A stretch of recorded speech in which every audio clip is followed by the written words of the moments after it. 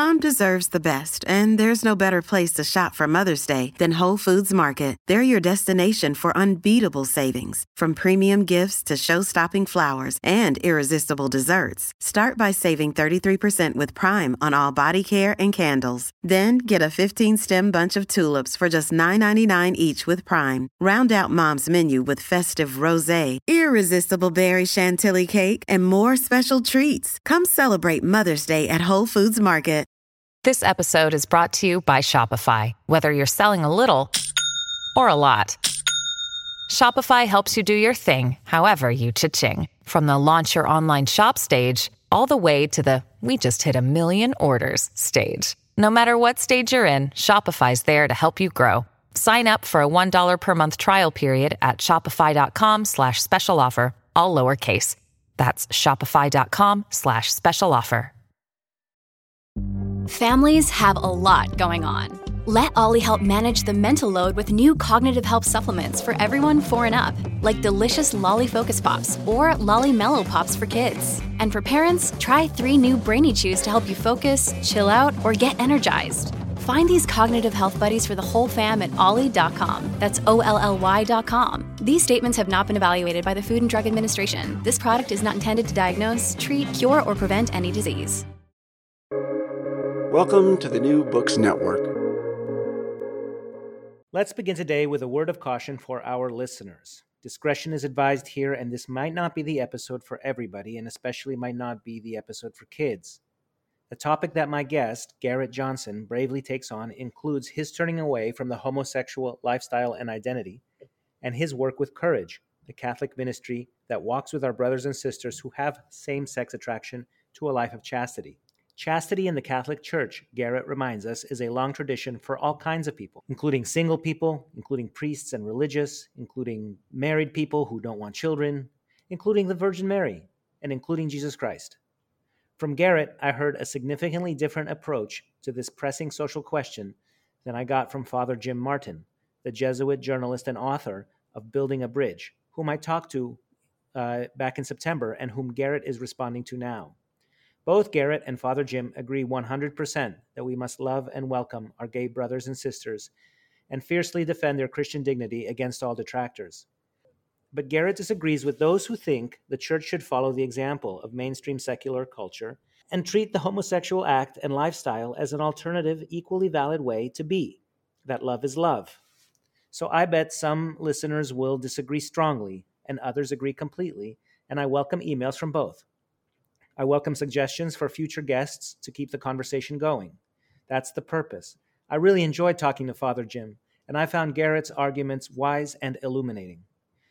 Why the warning about listener discretion? Well, because Garrett talks about sex, and especially gay sex, and also because, in his own experience, his sexuality was formed by difficulties in his childhood. Cruel schoolyard bullies, an estranged father, and generational family injuries. Whether these environmental harms make him a typical or atypical gay man, I have no idea. But I did ask him, what about the happy gay couples we know? I can think of a couple of neighbors right now, or the people we see on TV. And he does not claim to speak for everyone. But he has done the serious inquiry, and he serves in the Courage Apostolate, and he can speak to what the Catholic Church teaches and why. That said, I hope to continue to talk about the big questions with openness, with trust, and with love. I know that I am a wretched sinner, and I bet that you are too, and yet we are all made in the image and likeness of God, and He is love, and He has big plans for us all. For some reason, I get the feeling that they no longer think we're capable of the greatness that Pope Benedict spoke of when he said we're not called to comfort, we're called to greatness. I think there are a lot of people in the church that no longer think that we're capable of that, and I think in particular of people with same-sex attraction. We're treated like to have sex is the most important thing to us, and if we're not allowed to do that our lives are somehow being diminished. And I don't agree with that at all. I think obviously sex between a man and woman in a marriage is a beautiful thing, a gift from God. But everyone outside of that is called to chastity, and chastity properly lived is a beautiful thing.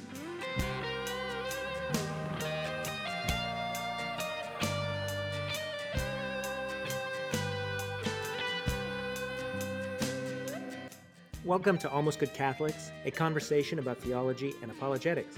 I'm your host, Chris Odinitz, and I will be asking interesting people who've thought about the big questions to share their conclusions, to explain what we know, how we know it, why we think we know it. And I hope this format in relationship and dialogue, in back and forth, may help us approach the truth and to have a really good time doing it. Should you want to take the conversation a step further, I invite you to please email me at almostgoodcatholics@gmail.com. Today, I have the pleasure of talking with Garrett Johnson. His website is brotherwithoutorder.com, and he publishes a blog and YouTube videos there. He also works with Courage, an apostolate for people experiencing same-sex attraction who are working to live a life of chastity. His day job is hairdresser, which makes me happy because I also have a day job. And thank you so much for being here today, Garrett, and thank you for being my guest today. Good to meet you too, Chris. Thanks for having me. So, what is Courage? Courage is the apostolate in the church for people who experience same-sex attraction and, as you said, want to live a chaste life following the teachings of the church. It makes me think of the gifts of the Holy Spirit, Courage. It makes me think of the sorrowful mysteries of the Rosary, and the third mystery is the crowning of thorns, and the fruit of that mystery is courage. And when I hear your story, I know that you have worn a crown of thorns yourself for much of your life. Would you tell us about Courage and how you found it? Okay. Well, I was raised Catholic, nominally Catholic, I would say. We went to church on Sundays and, Easter and Christmas, and that was it. Speaking to my mother about it recently, she told me that we used to pray together. I do not have any memory of that. And what I do tell people before I start sharing my story is that I am aware of the fact that my memories are not perfect. None of our memories are perfect. So the way I remember things happening with my family members or whatever, I always just present that as being my understanding of it or my perception of it. It's not necessarily what they intended. And that has been very helpful for me to understand as I've gotten older. So we went to church, but there really wasn't, from my memory, a lot of what you would consider to be Catholic living out our faith in our family. My father was and is, at the very least, an agnostic, if not an atheist. So he never went to church. He never had any real part in our practice of our faith. And at certain times he denigrated it. So I don't really remember having a strong connection to the teachings of the church or really having a strong sense of belief.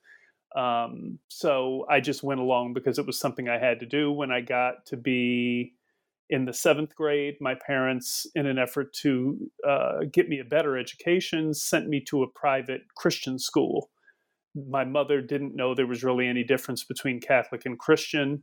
I found out there was once I got there, because almost immediately when I told people I was Catholic, I was told I was going to hell because we worship statues, because we prayed to the Pope, a lot of the misunderstandings that you hear from some Protestants when you talk about the faith. So I was at school for 8 hours a day. I was in the Catholic Church in CCD class for at the most 2 hours a week. So I just kind of started to believe what the Christian school was telling me. At a certain point, one of the teachers in one of my Bible classes was explaining to us that Genesis was literal. And I remembered that in my CCD class, we were told that it was true, but it was not necessarily a historical telling of what happened. So I went to the CCD teacher and asked him what the deal was, and his response was, "Don't worry about that." So in hindsight, would you call it a fundamentalist school, or what kind of Christian school would you call it? I would say non-denominational or fundamentalist. It definitely wasn't. It was just Camp Springs Christian School. There was no Baptist, Methodist, any distinction. And were you in Maryland at this point? Yes. Oh, okay. So when he told me don't worry about it, because I was worried about it, I told my mother I don't want to be confirmed into the Catholic Church because they cannot explain what they believe. And my mother at the time who would acknowledge now that her faith was not very strong, said, okay, I'm not going to force you. Because I think around that, I was around maybe 12 or 13. So I was old enough that I guess she felt I could make a decision like that for myself. So that stopped. We stopped going to church. And my only interaction with Christianity was through that school. I eventually, there was an altar call that I responded to. And I became saved, but there was no change in my behavior, no change in anything except that I felt like I became more accepted by the people in the school. But, that was the end of it.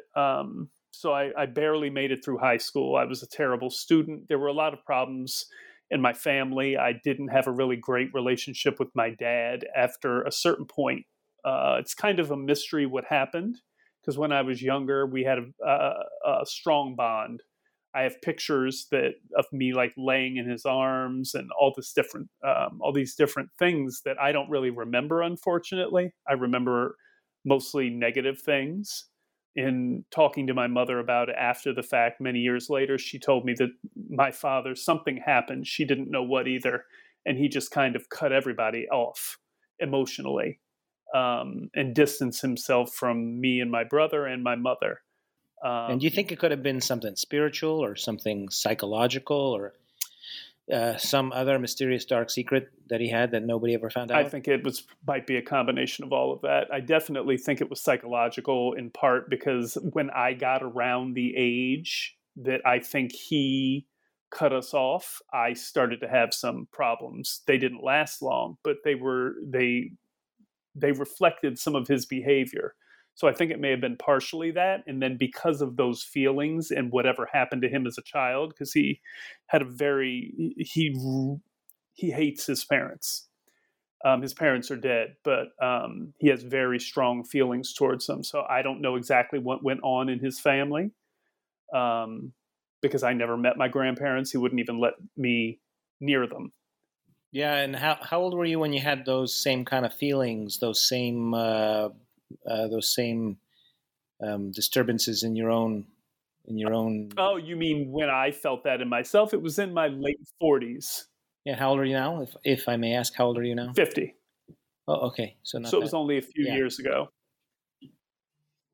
And what I interpreted that to be, I mean, I'm not trained in psychology, but I remember as a kid always hearing about midlife crises and how men at that age, when I was young, they'd get a new car, they'd get a new girlfriend.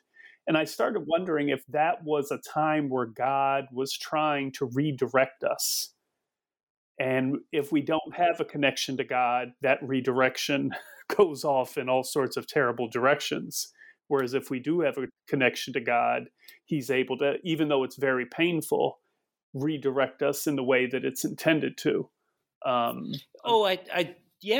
feel that too. I think you're right. I think as I'm 45 myself, and I do feel in a new season of life called to new adventures and hopefully good ones, right? Hopefully interesting spiritual quests and not some dysfunctional midlife crisis the way, I mean, exactly as you describe it, as we're all familiar with, where somebody, runs away from his family and moves to Argentina and, I don't know, runs away, does something different.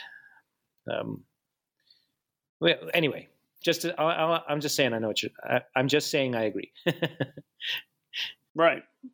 And if we're told that ahead of time, I think then we can make better choices. But our church doesn't talk about it because, for whatever reason, I don't know. And our culture is willing and ready to fill in the gap. If the church doesn't talk about it and say, well, if they're not going to tell you what it means, we'll tell you what it means. Get a new girlfriend. Get your wife, get rid of her. Ignore your kids or whatever it is.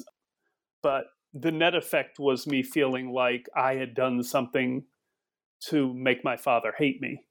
And at that point, I was also exposed to pornography.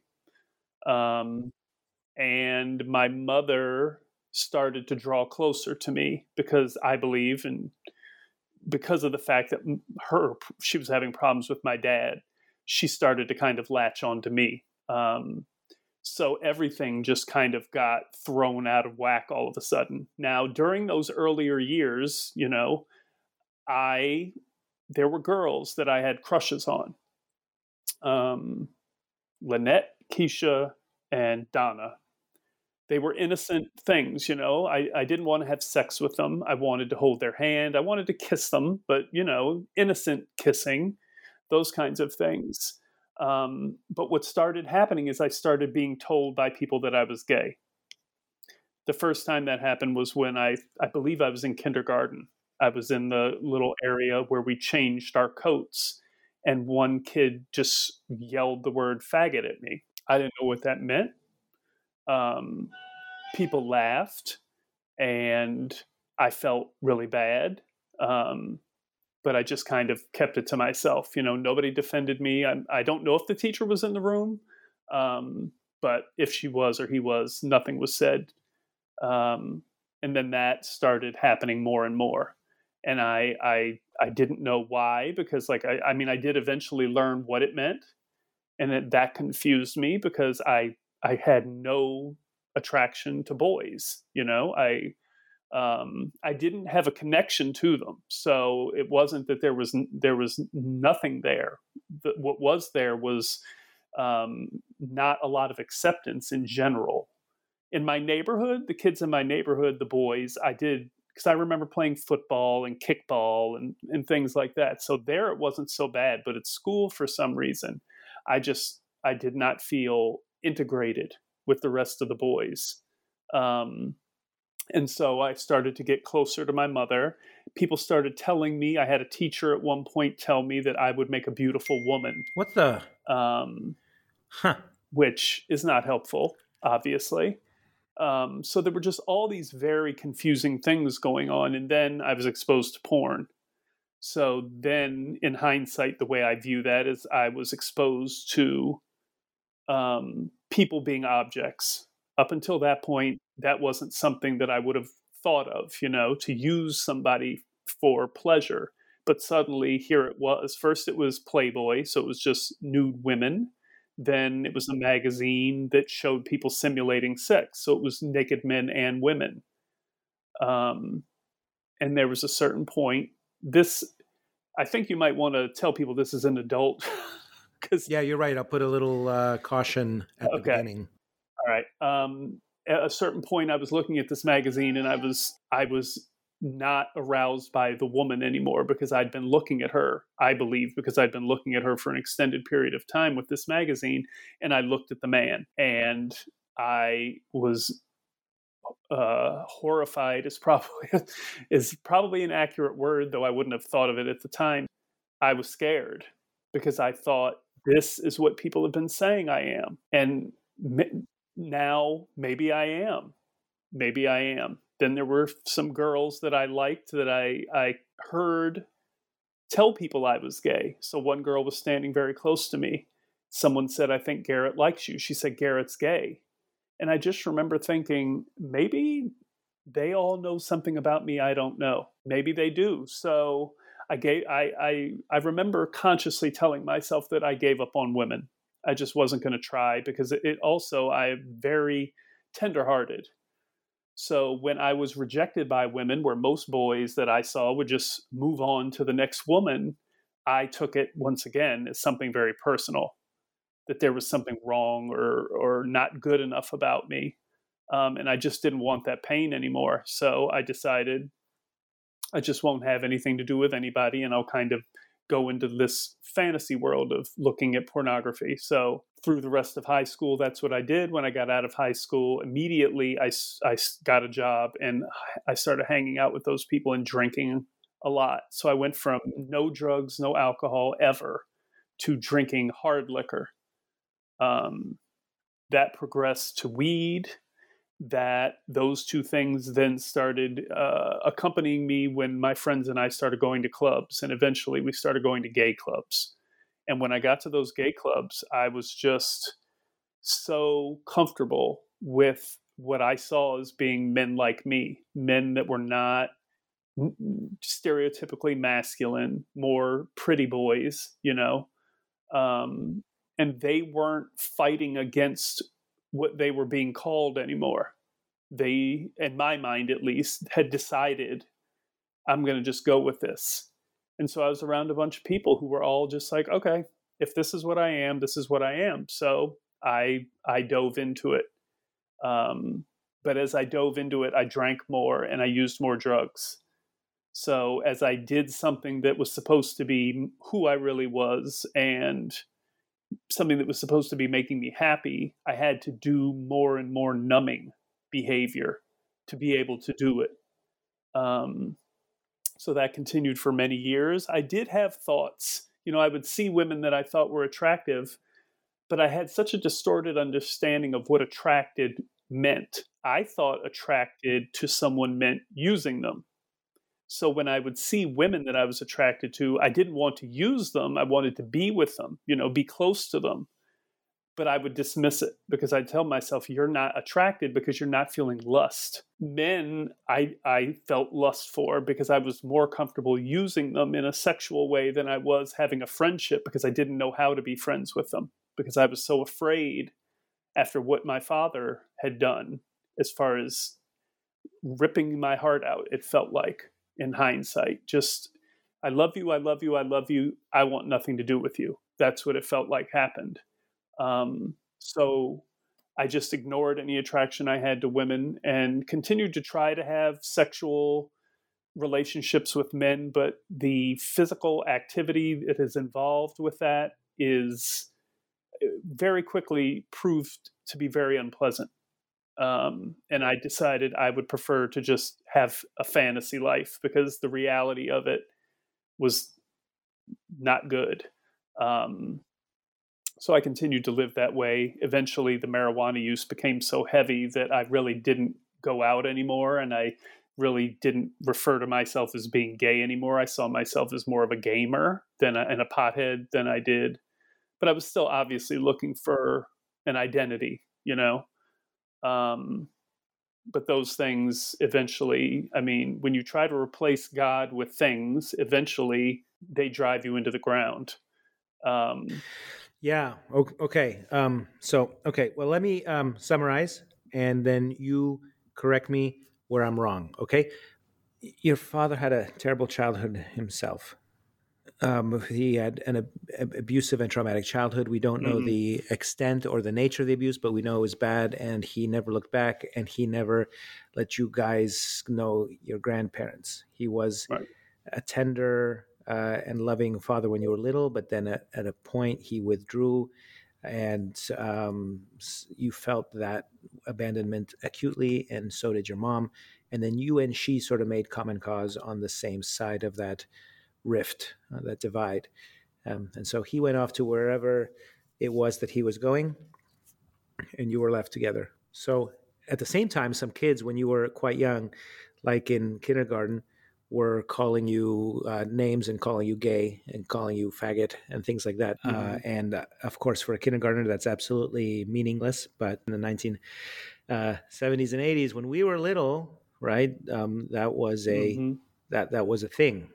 Punchline on TV, on movies, it was just a way to kick somebody. We all know how cruel kids can be. We all remember being picked on, and we all remember picking on another schoolyard peer. So once you're separated from that social scene, you find growing up in the gay clubs and the gay environs, people who have a similar label and who have a devil-may-care attitude, and so they are allies of yours. Plus you have chemicals. You have drugs and alcohol, which help and give you numbness and pleasure and make the pain go away. And so these become the substitute for all the lovely human relationships that you're supposed to have, and you're supposed to have had at that developmental time, but you didn't. And so you have this. At this point, you're gay in the sense that these are the folks who accept you. So they're your people, but you don't feel a same-sex desire for love, romance, and so on. It still feels alien, right? It still feels like you're going through motions and performing a role. Is that fair? Is that about right? Yes, very good. Well, and also there's a lot there because I remember when we were in a schoolyard back in the 80s and somebody had brought a Playboy magazine that they got somewhere, and we'd pass it around, and you'd see a naked woman, and that was it. That was what was available.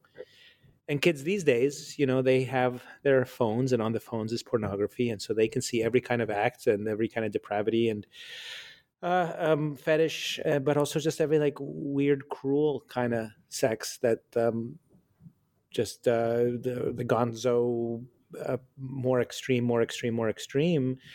I teach at a high school, and so every once in a while somebody will be looking at their phone in between classes, and they'll say, "Hey, oh yeah, discussing what the heck did you send me?" and sort of thing. And as a teacher, you're never going to get to that kid in time to see whatever they're looking at. But I have a deep suspicion that they're exposed to all kinds of things, and probably very quickly desensitized and thinking about using people as objects in perverse ways, in a way that took years and years of family trouble to push you there. They could probably get there faster.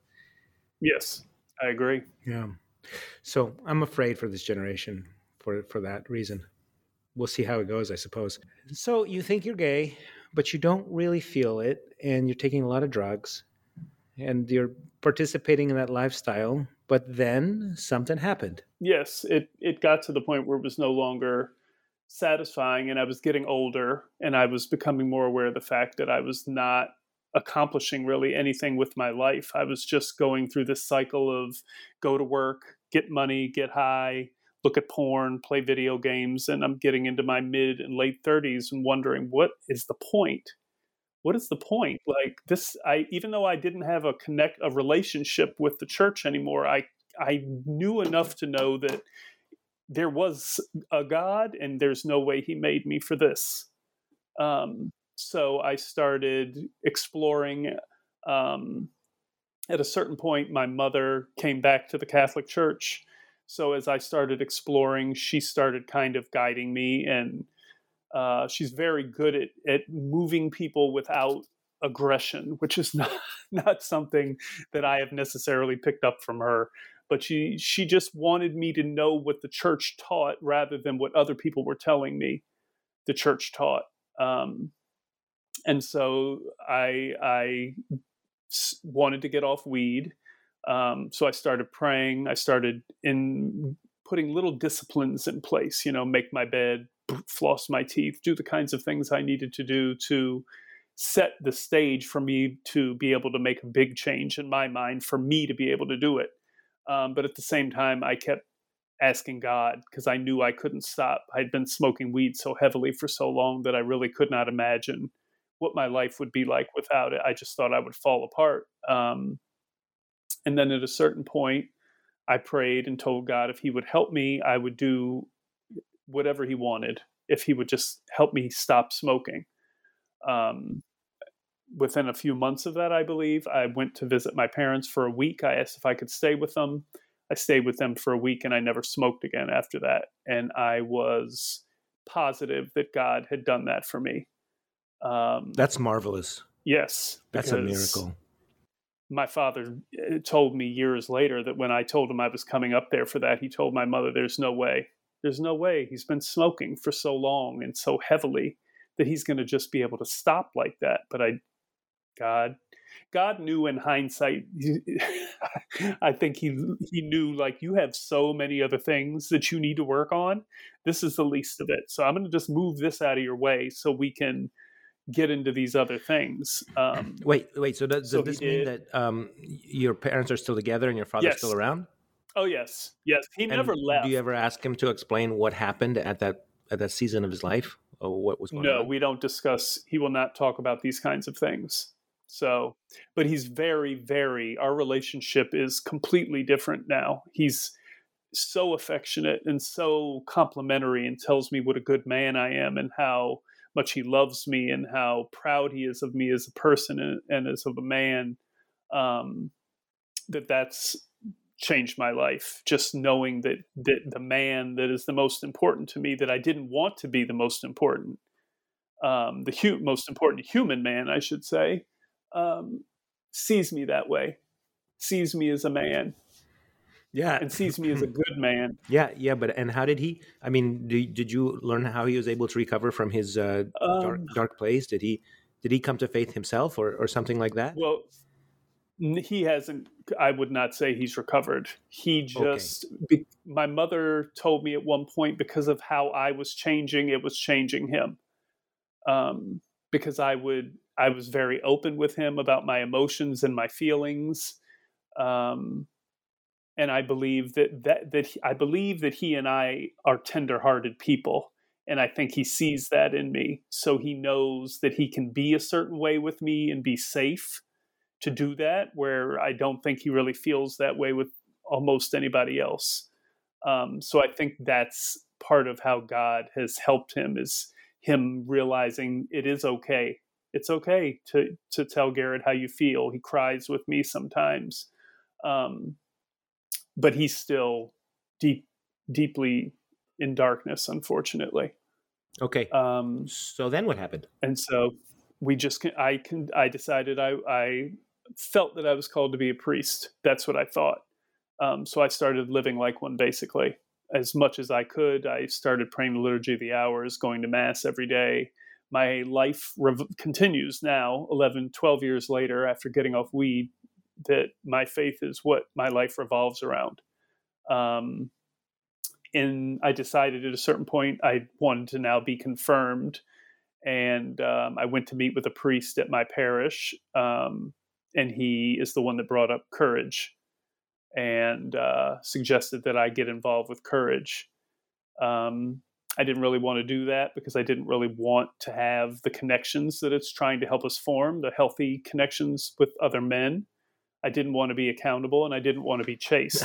Those are the main 3 points of Courage. So I was like, all right, well, I'll do this, even though I don't really think it's what I want.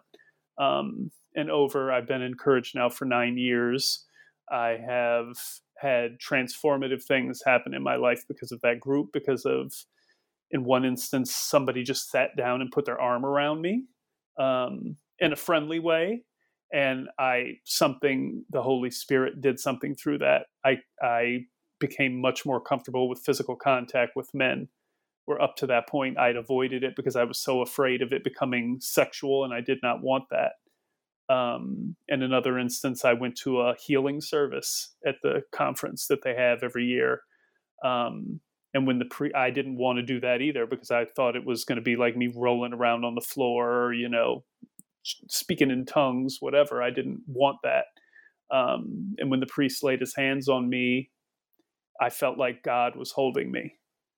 And I've just over time developed strong friendships. I live with a member of Courage now. We moved in together right before the pandemic started. So I'm in like a Courage pressure cooker of being taught how to be friends with another man, as well as obviously the relationships I have with my brother and father, which are greatly improved. My mother and I have a relationship like we should have now, that's properly balanced. And I have many, many male friends that I never had before.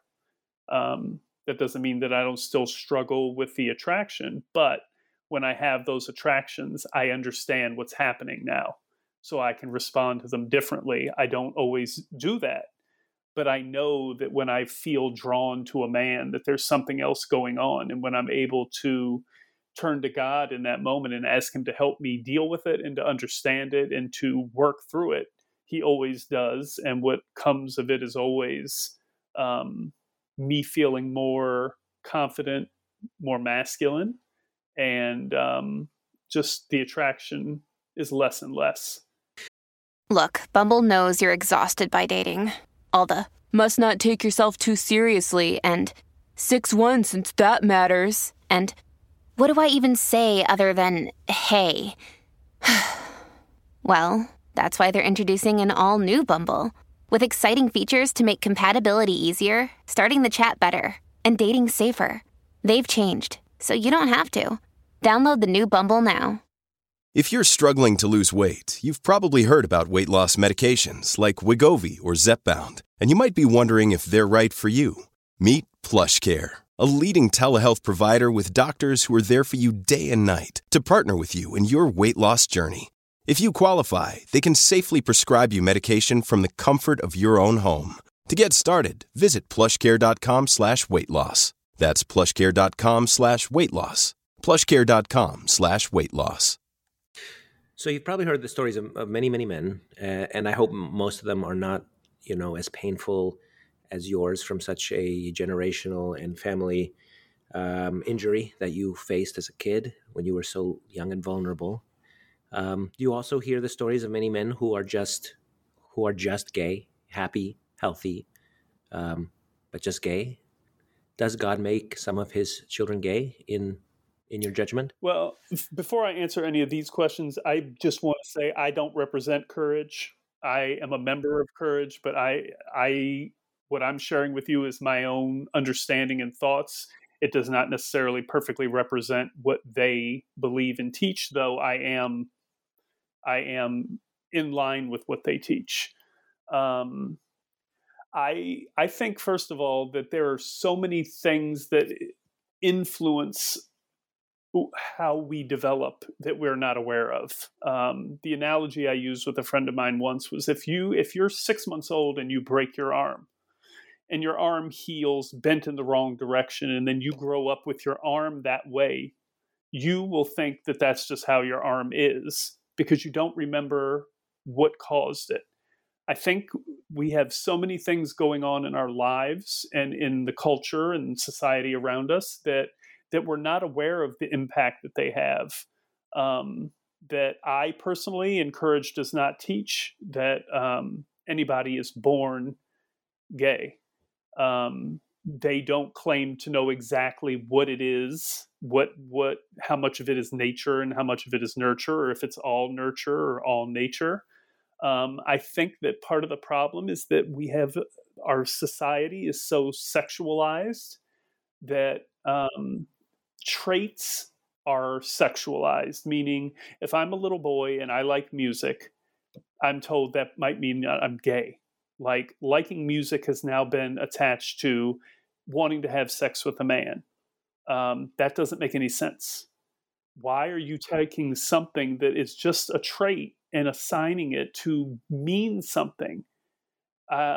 We are very aware of, like for young women, we present them with certain models because we're aware of the fact that if we show little girls that all women are prostitutes, that is going to affect how they view themselves growing up. Same with different minority groups. We try to present them with positive images and positive feedback, but for some reason we have decided to disconnect that same idea when it comes to sexuality.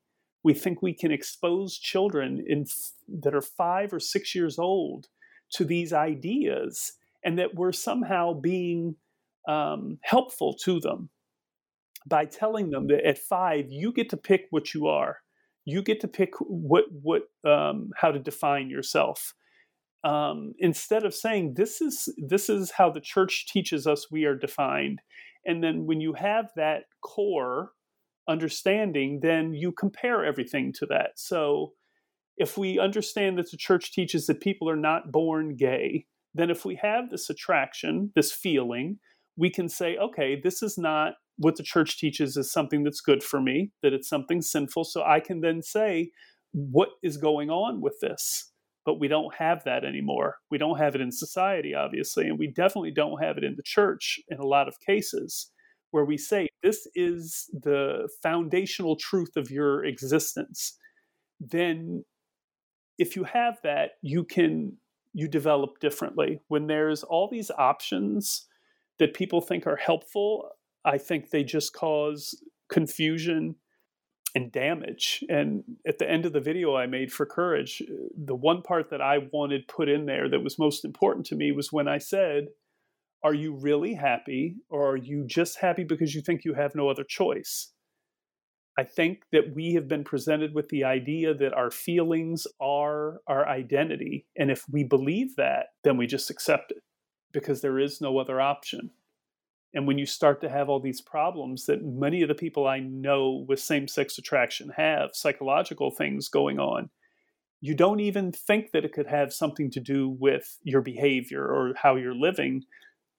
You just ignore that because you've been told that that's who you are.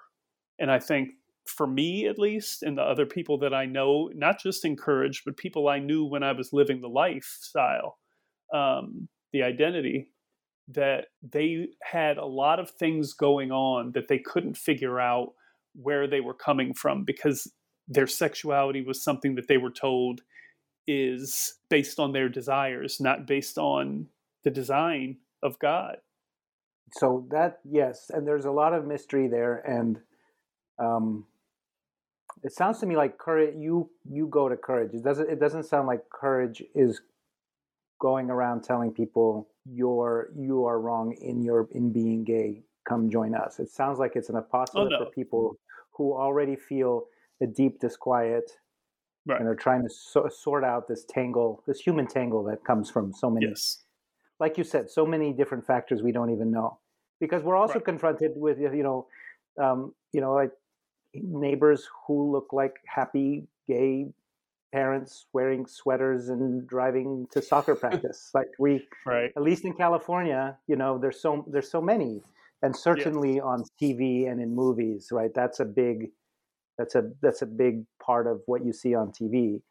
Mm-hmm. So, do you end up having frank conversations with men who say they're gay, who are like, Garrett, I understand you had a really rough time of it, but this is what I think God made me to be? I have had some of those conversations because of my YouTube channel. And what I go back to is first of all, obviously, if I'm talking to people who are not Catholic, then that changes where I can come from with them. Because if we're Catholic, there are certain things that being Catholic means we accept. If we don't accept those things, then we have to work through that, obviously. But at the same time, part of the problem, I believe, is that we're not being told that this is the truth. This is the truth of your identity. Like I said, then if you have that, then you can compare what you feel to that and move on from there, however you choose to move on. But when you have people that say that they follow the teachings of the church, then tell you that you can use your conscience, whether it's rightly formed or not, to disagree with the teachings of the church, that isn't what the church teaches. The church teaches that part of being Catholic is to assent to the teachings of the church. What I had to do when I came back to the church was a prayer that I literally prayed to Jesus was, I don't know what the truth is, but I want to know it. So please show me the truth, even if it's not what I want the truth to be. Because I did not want the Catholic Church to be the truth. I did not want the teachings of the church to be the truth, not just about my sexuality, but about me having to love my enemy and about me having to, take care of poor people. I didn't want anything to do with any of that because I wanted to do what felt right to me. But the more I stopped doing what felt right and started doing what the church told me was right, my peace increased. My depression decreased, my anxiety decreased. All of the issues that I'd been going to therapy for that nothing helped suddenly started getting better when I started aligning my life with what the church told me was best, not what I felt. And I still struggle with that. I don't mean to, if I sound like I'm saying I've arrived, I'm far, far, far from having arrived. But that is what has given me what everyone told me I should get through doing what felt good, not just regarding my sexuality, but other things. And that's what I continue to do, and that's what Courage is encouraging us to do in a loving way. Like you said, they do not go out and draft people. They're not showing up in people's bedrooms. They're not showing up at gay clubs. They're putting this message out there that this is what the church teaches, and the Catholic Church recognizes Courage as being the apostolate for people with same-sex attraction, not a apostolate. It's the apostolate within the church because it is the only apostolate that follows the teachings of the church. There are other apostolates that say they're following the teachings of the church, But in many cases, they've been corrected by the church because they're not, but they continue to do what they do anyway. It also sounds like what they're doing is the exact correct kind of evangelization, where you say, here's what I know is true. What do you think? Right? They're not hitting you over the head with anything. Right. Is it, I forget if it's Thomas Aquinas who said, like, you, or Augustine, I can't remember, but truth is like a lion. You don't have to defend the lion. You just let it out of its cage, and it's going to do the work on its own. And it doesn't require you That's to, beautiful. shame somebody, or, like right. So many times in our history, we've evangelized the wrong way with, at the point of a sword or something. And this sounds just beautiful. I want you to talk about what you think about Father James Martin, whom I talked to and whom we've emailed back and forth about, and his building a bridge. And what do you think he's doing right? What do you think he's doing wrong? Well, I like I told you in our chat back and forth, I had not read his book when there were certain things that I'd heard him say that were, I would say probably the base emotion was I was hurt by them, but the reaction to that hurt was frustration and anger and wanting to correct him, which I did not do because he's a priest.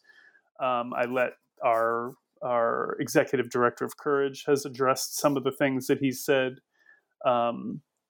So I listened to your podcast with him, and then I decided that obviously if I was going to say anything about him on here, I needed to read his book. So the things that I believe he's doing right, he said that he was talking about, he mentioned several times in your interview, and I think in his book, that it wasn't fair that the church seemed to be not correcting, people contracepting, people having sex outside of marriage, heterosexual people, but they were correcting people that identify as LGBTQ. That I do agree with, but his solution to that problem and mine are different. His solution from reading his book seemed to be I consider that to be lowering the bar. I want the bar raised for me. I am perfectly capable of lowering the bar. I've done that obviously throughout my life with my behavior. I like that the bar that I'm being challenged to grow. And I feel like his approach, the way I interpreted it from what he said, was because we don't tell people they shouldn't be contracepting, because we don't tell people they shouldn't be having sex outside of marriage, then we shouldn't be saying anything to people with same-sex attraction either. I don't agree with that. I agree with the idea that we need to raise the bar for everybody. But I don't think that what I heard him say was doing that. It seemed to just be that, because that's when he also spoke about people who are contracepting. We trust that they're using their conscience. If your Catholic, if your conscience is not aligned with the teachings of the church, then you are not supposed to just go with that. You are supposed to work through prayer, spiritual direction, therapy with a Catholic therapist if necessary, to come bring yourself into alignment with the church. And I feel like not just Father Martin, but many priests, for some reason, I get the feeling that they no longer think we're capable of the greatness that Pope Benedict spoke of when he said, we're not called to comfort, we're called to greatness. I think there are a lot of people in the church that no longer think that we're capable of that. And I think in particular of people with same-sex attraction. We're treated like to have sex is the most important thing to us. And if we're not allowed to do that, that our lives are somehow being diminished. And I don't agree with that at all. I think obviously sex between a man and woman in a marriage is a beautiful thing, a gift from God. But everyone outside of that is called to chastity, and chastity properly lived is a beautiful thing. So while I do agree with his statement that people should all be called to the same greatness, I think that many people are not doing that in the church. He said that people that are identify themselves as LGBTQ should not be mistreated or harmed in any way. I 100% agree with that. And the church should speak up about that. And I believe the church does. What his problem seems to be is that when they speak about it, they don't refer to people as gay. That seems to be what he has a problem with, because the church always, when that shooting happened in Florida, the church spoke about that, but they didn't call the people that were killed gay people. That's what I think the problem really is he and a lot of the other people that agree with him want that name used, want that identity used. And the church will not do that because they believe, and I believe rightly so, that it diminishes us, to minimize us down to this one thing about us is to diminish us and take away from us that we're sons and daughters of God first and foremost. Yeah, I'm sorry. I know my agreeing with him is coming with caveats, but no, I can't just say go ahead. So I think he does a really nice job of saying, look, I'm just trying to start the conversation. And I tried to get him to say, same question I asked you, did God make some of his kids gay? And he doesn't know, right? We don't know. It's such a mystery. I think he does a really good job of saying, like you pointed out, we know everybody's a sinner. I know I'm a sinner. You know you're a sinner. So when I go to Mass, the first thing I don't want to hear is, oh, you did A, B, and C. And so that's his point. Like, oh, these college kids these Catholic college students are having sex outside of marriage. That's not what I'm going to hit them with when they come into Mass. That's going to be, God loves you. So I think that's his aim. Like, you don't want to start with step 4. You want to start with step 1 and step 2 and step 3. And then like, just like courage you have to arrive at that point when you're ready to make a change, when you're ready, whatever it is, to stop drinking, or to stop, worshiping your career instead of taking care of your children, whatever stop, whatever it is that each of us is dealing with. Right. I totally agree with you about the question of identity. And here I get to another pickle, because this whole idea that some people are gay instead of do homosexual acts, right? That's very new, that you have an identity, right? I don't think there are. Right. When I look back at all the passages in the Bible where homosexual or sodomy or whatever it is, it's all linked to like carousing and drunkenness and weird pagan temple rites that they were condemning. The other people, the other tribes, not the monotheistic, children of Israel, but the weird pagans around them who are acting crazy. So they're not describing the same kind of gay people I see today, where they are living in a committed civic marriage and they're raising children and they drive a station wagon and they just seem like very normal married people, which would have been crazy when we were kids, right? When we were kids, that was unthinkable. Even 20 years ago, when you listen to how you take the most progressive people in our politics, how much Hillary Clinton or Barack Obama, how much they have had to change what they think in the span of a decade, because the society has transformed so quickly. Well, the church transforms very slowly. And so, another thing is contraception. There was no contraception 100 years ago. So now all these prelates have to sit down and think about it and listen for the Holy Spirit and figure it out. Whereas the Catholic in the pew is like, well, what am I going to do about this? Or here's my son is gay, my daughter is gay. Now what do I do? Well, now what do I tell them, right? And that's so hard. And I guess that I like that he's saying I'm starting a conversation, because he certainly doesn't have the answer. But I don't know. Well, but I mean, the church does teach that we are not identified by our sexuality. So when he says he's trying to start a conversation, if you're trying to start a conversation, and he is a priest, one of the things he said that was disturbing to me was, this is just me talking. I'm not the Pope. Mm-hmm. You're a priest. You don't get to go on with a collar on and make statements with a collar on and then say, but I'm not speaking as a priest. Of course you are. Your identity is priest. I'm a hairdresser as a job. Mm-hmm. I can stop, I'm not a hairdresser right now. Yeah. When you're a priest, you're a priest, so that bothers me because if I say something to you, I take responsibility for what I'm saying. And for me, when I hear him say that, it sounds like he's trying to get people to hear a different perspective from a priest but at the same time say, I'm just speaking as a person or something. Even though he says that with humility, and perhaps it's false, but I think it's real. He's saying, I'm not the editor of my magazine. I'm not the general of my order. I'm not the Pope. But he has met with the Pope a couple of times and been encouraged in doing exactly what he's doing by the Pope, by Pope Francis.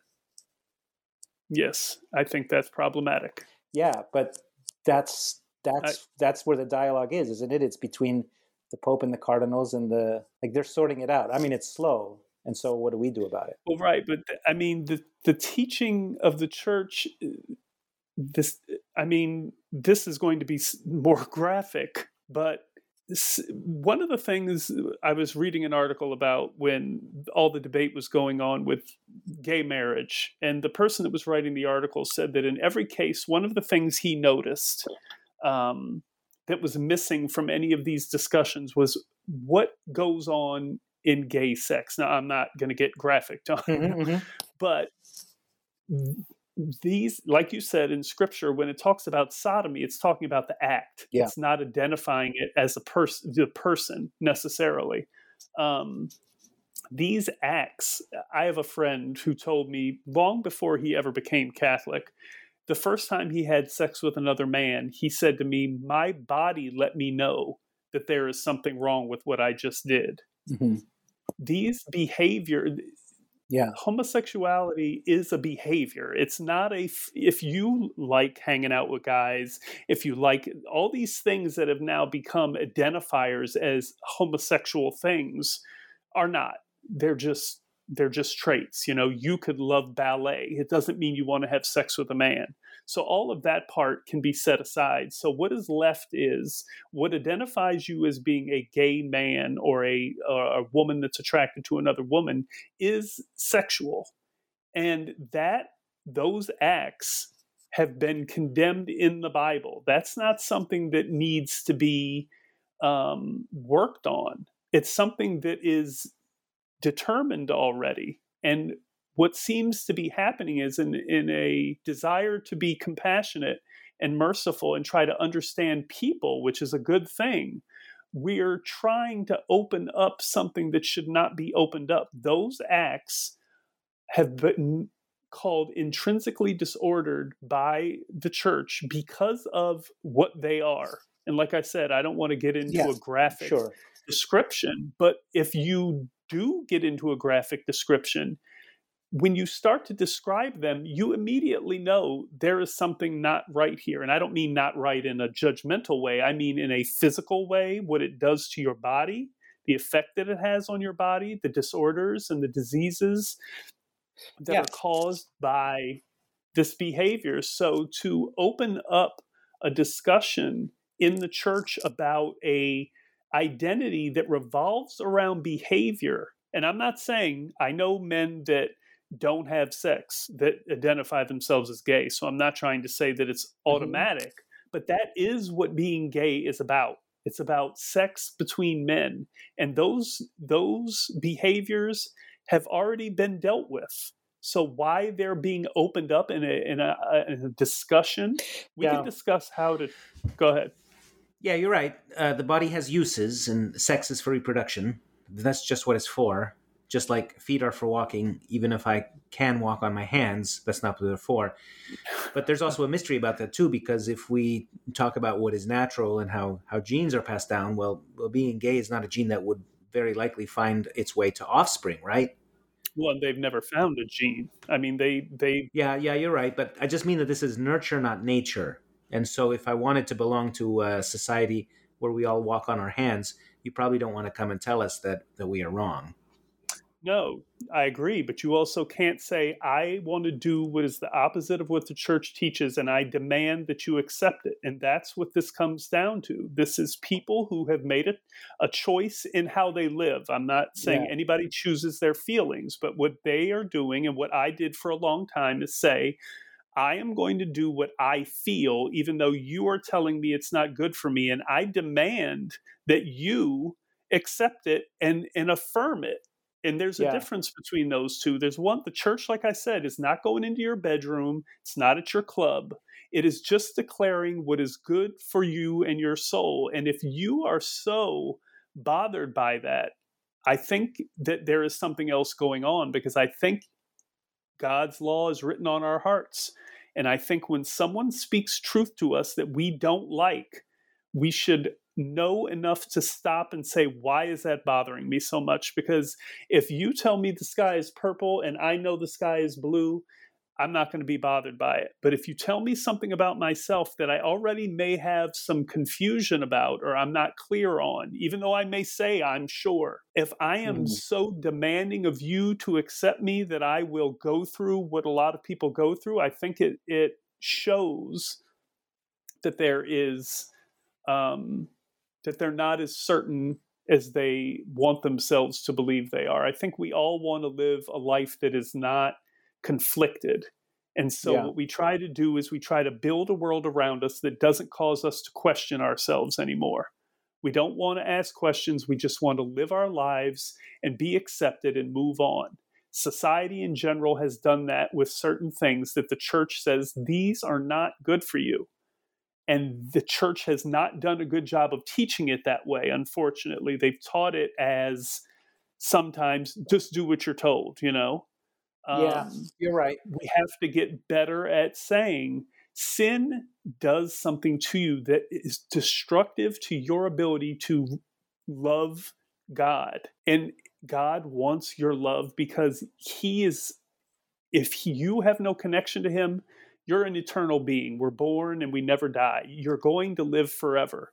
Your part of your purpose here is to figure out how you're going to live for eternity. If you love God, this is how it ends for you. If you choose not to love him, this is how it ends for you. By choosing these behaviors, he has lovingly taught us that these behaviors disconnect you from me. We may not understand why, but God's mind is not our mind. His ways are not our ways. We cannot arrogantly assume that because we don't understand what his church and his scripture and our tradition has taught us is right, that just because it doesn't work for us, that we know better. And that's, to me, what it feels like we have moved into, is when Father Martin said he tells his LGBTQ friends to be patient with the church. No, we don't need to be patient with the church. The church is what we're supposed to be moving towards, not the church making itself more revolve around our desires and our understanding. And I think that it is a spirit of pride for a lot of people, and not that it's intended to be it's prideful in a way where they think they're better than or something like that, but it still comes down to you will not yield your understanding to the authority of the church. And that's what I've had to do. And all I can tell people, like I've already said to you, is that stepping away from these things has brought me peace. And I know people in the Courage Apostolate from all different people that never lived the life, people that were party people that were involved in making porn, people that, so it's not like everybody lived like me. And everybody there will tell you, even though it's very difficult, that following what the church teaches has brought them what they were seeking in those things that society tells us should make us happy. And I think that it's our job as Catholics, and especially clergy, to reinforce that, not cause people to question. If they're questioning it, that's fine. But to encourage questioning, encourage people to feel like maybe the church is wrong, I think that's very damaging. I think you summarized it beautifully. That's a really, and then to also say that, and like you do, encourage to be gentle and wait for people to come to you, right, rather than go out and hit them over the head in their bedrooms any more than, right, you can. Like I might want to just drink a bottle of whiskey every day, but you can't tell me to stop. One day I have to wake up and say, like, I feel terrible, right, and my relationships are in tatters, and I'm having a hard time keeping a job. Maybe it's the whiskey, right? And then I come to you. Well, but for that to happen, someone has to at some point have gently and lovingly told you whiskey might be a problem. so that then when you do hit bottom, you know enough to look at that. But if you're told that whiskey is a normal part of your life, then you're going to look all around at everything but whiskey. And that's what I feel like is happening, because people are being told that is who you are. Then when they do start to have problems, they don't even question that. They go right to maybe it's this, maybe it's that. And they go through the rest of their lives not having the peace they want because they've been told that they are something that they are not. Mm-hmm. Mm-hmm. I know we've been talking for an hour, so I don't know if you have time for one more thing. Sure. Okay. This took me a long time to realize, but I find it really sneaky that when talking about our gay brothers and sisters, we use the term LGBT or LGBTQ or LGBTQIA+, because they are so different from each other. Mm-hmm. To be LG, lesbian or gay, and to live with the same-sex attraction is one thing, and is one way of being a man or a woman. And if we take the church's view, it's not good for us. And if we take the mainstream secular view, it's just a different way to organize a perfectly happy and functional family. And then the B, bisexual, I suppose, is similar, but inclines towards, if I'm understanding it correctly, a variety of partners of different kinds, which in any case is against cultural expectations for straight people too. But it's really the T that is so different, because the T is a very different category. And because I'm not talking about my attractions, but my very being. And it's almost the opposite of being gay. Mm-hmm. A gay man says, of course I'm a man, but I'm a different kind of man. While as a transgender person seems to say that because I'm a different kind of man, therefore I must not be a man. So in that way, they're opposites. They're opposites. And the only thing they have in common is that these were not options that were permitted or that were licit a century ago. Right. I mean, when I was involved in the life, living that identity, I knew a lot of drag queens. I don't think that term is used anymore, but they were not necessarily transgender people. Some were, some weren't. A lot of them were men that just dressed in women's clothes. But I did know some people who were doing, they weren't necessarily having a sex change, but they were, having silicone injected to have breasts and change the shape of their face and all of that. And even at that time, what I told people, and my friends didn't like it, though, as with a lot of things that I've said to some of my friends, they didn't disagree. They just didn't like it because they thought it wasn't nice. Is that if you were to meet one of the people that I knew, and they were dressed, they had a beard and they were dressed in traditional clothing that's associated with men, and you were to talk to them, you would know something else was completely going on with them that had nothing to do with their sexuality. And that's one of the things that I think is the saddest about what goes on with all the transgender stuff in particular, is that they're being told that their feelings are correct. So once again, they don't even question that. When I was growing up, and I assume when you were, I remember hearing about people, and they had to go through a long process before they were ever allowed to take hormones. They had to go through first living in their house. They would have to dress in women's clothes just in their own house. Then they would start calling themselves by a woman's name. Then they would start to go out in public dressed in women's clothes. And that went on for a couple of years before there was any talk of hormones or surgery. Now, if you say you feel like you're in the wrong body, I don't think it's immediate, but it is very quick that you're put on these drugs, and at very young ages, obviously. I always thought that I was not nice about it, but basically what I would say is, don't put me in the same category as those people. I said, because we're not the same. That was back when I was living that way.